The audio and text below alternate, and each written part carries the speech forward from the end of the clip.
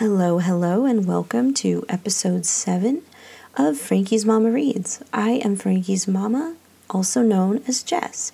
As always, you can find me on Instagram and Goodreads at Frankie's Mama Reads.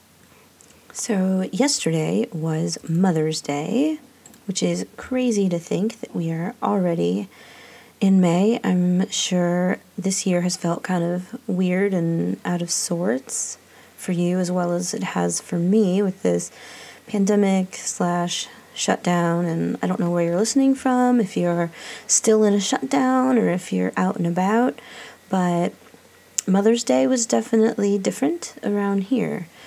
And I was thinking, since yesterday was Mother's Day, that I would talk about a few fictional books where motherhood is depicted in a real way. Now, this is my second Mother's Day. I guess both Mother's Days have been inside since my baby was pretty young last time, and also it was freezing last year. This year, not so much with the freezing, but obviously still nowhere to go. So I'm not the most experienced in Mother's Days, but I know that Mother's Day is different for everybody. And motherhood is different for everybody as well.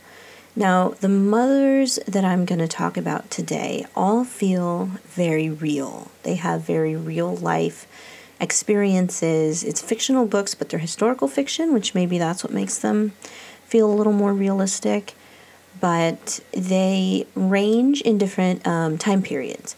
So we'll be talking about New York City in the 1910s, Quebec, Canada in the 1950s, and North Carolina in 1970. Then I've got one bonus book that I want to tell you about that features a son and his mother, but tells the story in a very different way. All 4 of these books are highly rated on Goodreads, so I'm excited to do a little bit of a deep dive about each of them today. Before I do so, as always, I want to do my small bookish business shout out. So this week I am going to be shouting out Esther's Creations. You can find the link in the show notes below. This is an Etsy shop that is based out of Australia, and she has these beautiful bookmarks that have like watercolor paintings on them. So they're all original, they are all handmade, and they really are just beautiful. There's some with carrots on them, orange slices, little flowers, there's golf ones, lighthouses, all sorts of beautiful bookmarks. There's also some artwork on there too that you can buy from her. She's got things that would look really cute in your nursery or maybe in your kitchen. Because there's some food themed ones. So just really beautiful watercolor and ink artwork that I think you might want to check out and see if you can give Esther some support on her Etsy shop. Right now I am doing these small bookish business shout outs to try and help out small businesses, because I know in our town we have seen a few small businesses have to shut down. And, this pandemic is just hurting everybody. So if we can all do a tiny part, maybe that will have a big effect on the world. All right, so since these books range chronologically from 1910 to 1970, I figured we would go in chronological order. So that means we are going to start off in 1910 in New York, with the book The Girls with No Names by Serena Burdick. Now, I actually talked about this book in episode 2, but I didn't talk at all about the character of Jean, the mother. So the main character, Effie, was born with a hole in her heart in 1900, and her parents were told that she just wouldn't survive. But she did. And she has an older sister, Luella, who is healthy and quite bold. She takes risks that Effie just can't, or at least isn't allowed to. The mother, Jean, was overprotective of and always coddled Effie, but she did so because she knew how precious Effie's life was. In many ways, though, she was a different parent to Effie than she was to Luella. I don't think that she meant to be, but this isn't necessarily how Luella saw it. So here's the spoiler-free plot. Effie and Luella grew up in an upper-class family near the House of Mercy. Now, the House of Mercy is a real-life home where girls were sent when they had been deemed sinners. Maybe they had gotten into legal trouble, or maybe they had been caught with a boy, or maybe none of the above. It could have been anything or nothing that got them sent to this terrible place. And it wasn't a reform school because girls didn't get rehabilitated and they generally didn't leave. The sisters knew it was a bad place, but they couldn't have imagined just how bad. Their upbringing was upper class, so it was very different from the House of Mercy. One day, Luella and Effie learn that their father has been cheating. Soon after learning this, Luella disappears. Now, Effie is certain that her father sent Luella to the House of Mercy because he had threatened to do so before. So she works out a plan to get herself into the house too. Effie and Luella had been inseparable, partly because Luella was supposed to always care for Effie, according to her parents, like to make sure that nothing happened to her, but they also just had a very strong bond. So Effie wanted to reunite with Luella. So she gets into the House of Mercy, but when she gets there, she quickly realizes that she made a huge mistake. Luella is not there. Now she has to figure out how to escape. So the mother, Jean, has now lost both of her daughters. Luella went missing. Effie is gone. And I said spoiler-free, so I can't tell you if she ever reunites with either or both of them, but I can tell you that having her two children go missing causes anguish for her as a mother, and she would do anything to get them back. I will say she would do anything to get one of them back more than the other, but to explain why would be a spoiler, so I'm going to have to leave that there. This story is told from multiple perspectives, including Effie and her mother, Jean. Now, I love stories written from two perspectives because it helps me understand the actions and emotions of each character better. Unfortunately, the characters in the story are just like us in real life in that they don't get to hear each other's perspective. So they don't understand why the other does something or doesn't do something. If they did, then Effie and Luella would understand how deeply their mother loves them and how she would do anything for her children. Another mother who would do anything for her child is Maggie in The Home for Unwanted Girls by Joanna Goodman. This book takes place in Quebec in the 1950s, and this was a time when the French and the English didn't exactly intermingle, or at least not well, and they definitely did not fall in love with each other. Now, I had the book in physical form, but I also downloaded this from my library. So I was able to hear the accent of the names, so bear with me. I am going to attempt to say the names correctly so that I don't butcher them, but truthfully, I will probably butcher them in this attempt. The main character is Maggie Hughes. She's English, so I succeeded there. But Maggie Hughes falls in love with Gabriel Fenix. Now, I'm sure that sounds like a Spanish accent, but I'm sorry, that's the best accent that I can muster. So Gabriel falls in love with Maggie, and Maggie becomes pregnant with his child. Well, her parents do not approve, and they actually force her to move away and give up this baby upon birth. So Maggie carries the baby to term and has a traumatic labor. Throughout the entire pregnancy, though, she expresses love for the baby, even though she knows that she'll have to give the baby up. When she gives birth, she has a girl and asks her mom to please name her Elodie. It's like melody, but without the M. She isn't allowed to spend time with the baby before Elodie is whisked away and given up. This book is also written from multiple perspectives, so we get Maggie's and Elodie's perspective. Elodie is sent to an orphanage run by nuns. It's a lot like the House of Mercy, where Effie ends up in The Girls with No Names. So much so that Elodie could easily be called a girl with no name. Maggie isn't sure that they did indeed name her Elodie, and later on, Elodie's name is changed to protect her at some point in the story.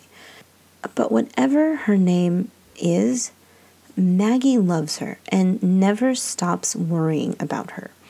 Maggie is a mother to Elodie, even though she never gets to raise her.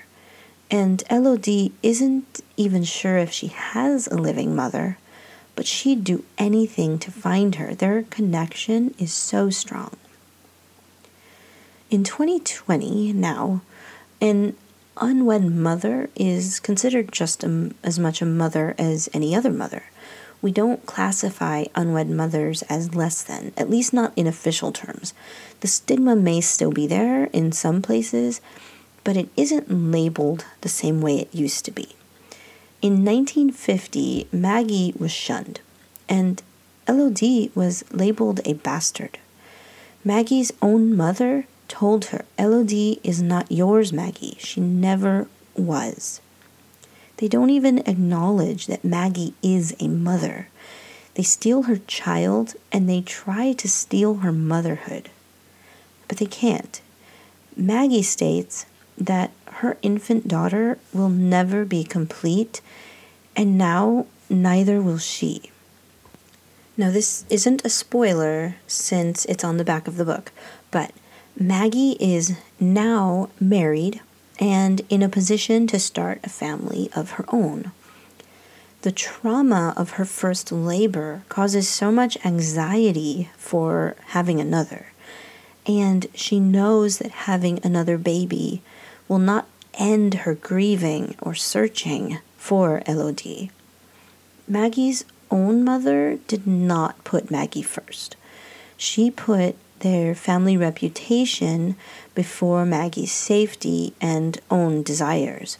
Because of this, Maggie wanted to be a better mom than the one she had, which really shows the impact that the role of a mother can have on a child. This book also shows the lengths that a mother will go to in order to ensure that her child is safe. There is the dichotomy, of course, between Maggie and her own mother, because her own mother would not go to many lengths at all in order to ensure that her own child was safe. But Maggie would go far and wide searching for her child. So this one really shows just the lengths that she went through for Elodie.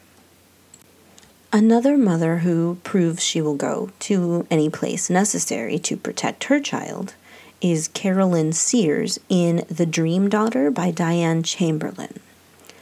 Carolyn is pregnant in 1970 in North Carolina. Her husband Joe died in the Vietnam War before he even knew he was going to be a father. Then Carolyn learns in the second trimester that her baby, who she's named Joanna, has a heart defect that cannot be treated. Due to this diagnosis, she could, in 1970, legally have an abortion at 20-something weeks because of the medical outcome of this fetus. But she chose not to, even though she knew that she'd have to deliver a baby that would die shortly after birth if it survived that long. She wanted to give her baby any chance she could of survival, even if it was slim, even if it was traumatic, and even if it was physically hard on her. Carolyn tells baby Joanna in her womb that she is perfect. Joanna is all she has left of her husband. So when Carolyn is offered an opportunity that might save her baby, she takes it. It is risky. It may be costly, but if she doesn't take this opportunity, her daughter will almost certainly not survive. Carolyn actually expresses a fear that all mothers have. The fear that once her daughter is born, she can no longer protect her. That fear is so real. I remember when I was pregnant, I was eating fairly healthy. I took vitamins to make sure Frankie got all the nutrients that he needed. Now, Frankie is only a year old, and while I can control what food is available to him, I can't exactly force feed him. So already, at just 1 year old, I can no longer guarantee that each and every day he'll eat at all, really, his meals. He's, pretty particular about what he eats. So I can't control the amount of protein or vegetables, no matter how hard I try. When I was pregnant, he ate what I ate, so I made sure that he ate well. Now I can do my best, but I can't guarantee anything about his life or his day. And that's with me having a baby who is healthy and has been since he was in the womb. So I can only imagine that for a mother who carried a child with a life-threatening condition, this worry that you can't protect them never really ends. So I'm actually going to tell you a personal story for a minute here. Some of you may know from seeing on Instagram or just knowing me that my father died in 2015 from cancer. That fact alone is a blessing. He was born in 1948, so just shortly before LOD, with a hole in his heart, just like Effie and Joanna. In 1948, there was still no surgery for this condition. So when he was born, his parents were told that he would not survive past a year, maybe 2. But he did. And then around 1953 or so, a doctor in Los Angeles was starting to do surgeries for this at Children's Hospital of LA. So my dad's parents packed up their family of 7 at the time and moved from Northern California down to Los Angeles in hopes that this surgery would work. It did. And I even remember his scar. It was a very long line on his back that ran from the top of one shoulder blade and down below the opposite side's rib. So that had to be a risky surgery in the 1950s. And for his parents to move, especially back then, shows the lengths they would go. I used to hear stories about how my grandmother wouldn't let him run too much before the surgery and wouldn't let his siblings get him upset. They didn't want him to cry too much. It sounds like coddling, but having read Jean's perspective of why she protected Effie so much, I get it. Now I have Frankie, and I would do anything to make sure he stays safe and healthy. And I can't imagine the pain the moms in these books and real life felt having to give up their child, lose their child, or see their child struggle just to live. These 3 books were eye-opening and make you appreciate life and motherhood even more. Which brings me to the bonus book that I wanted to mention. That book is For One More Day by Mitch Albom. You may have heard of this book. It came out in 2006, so it's been out quite a while.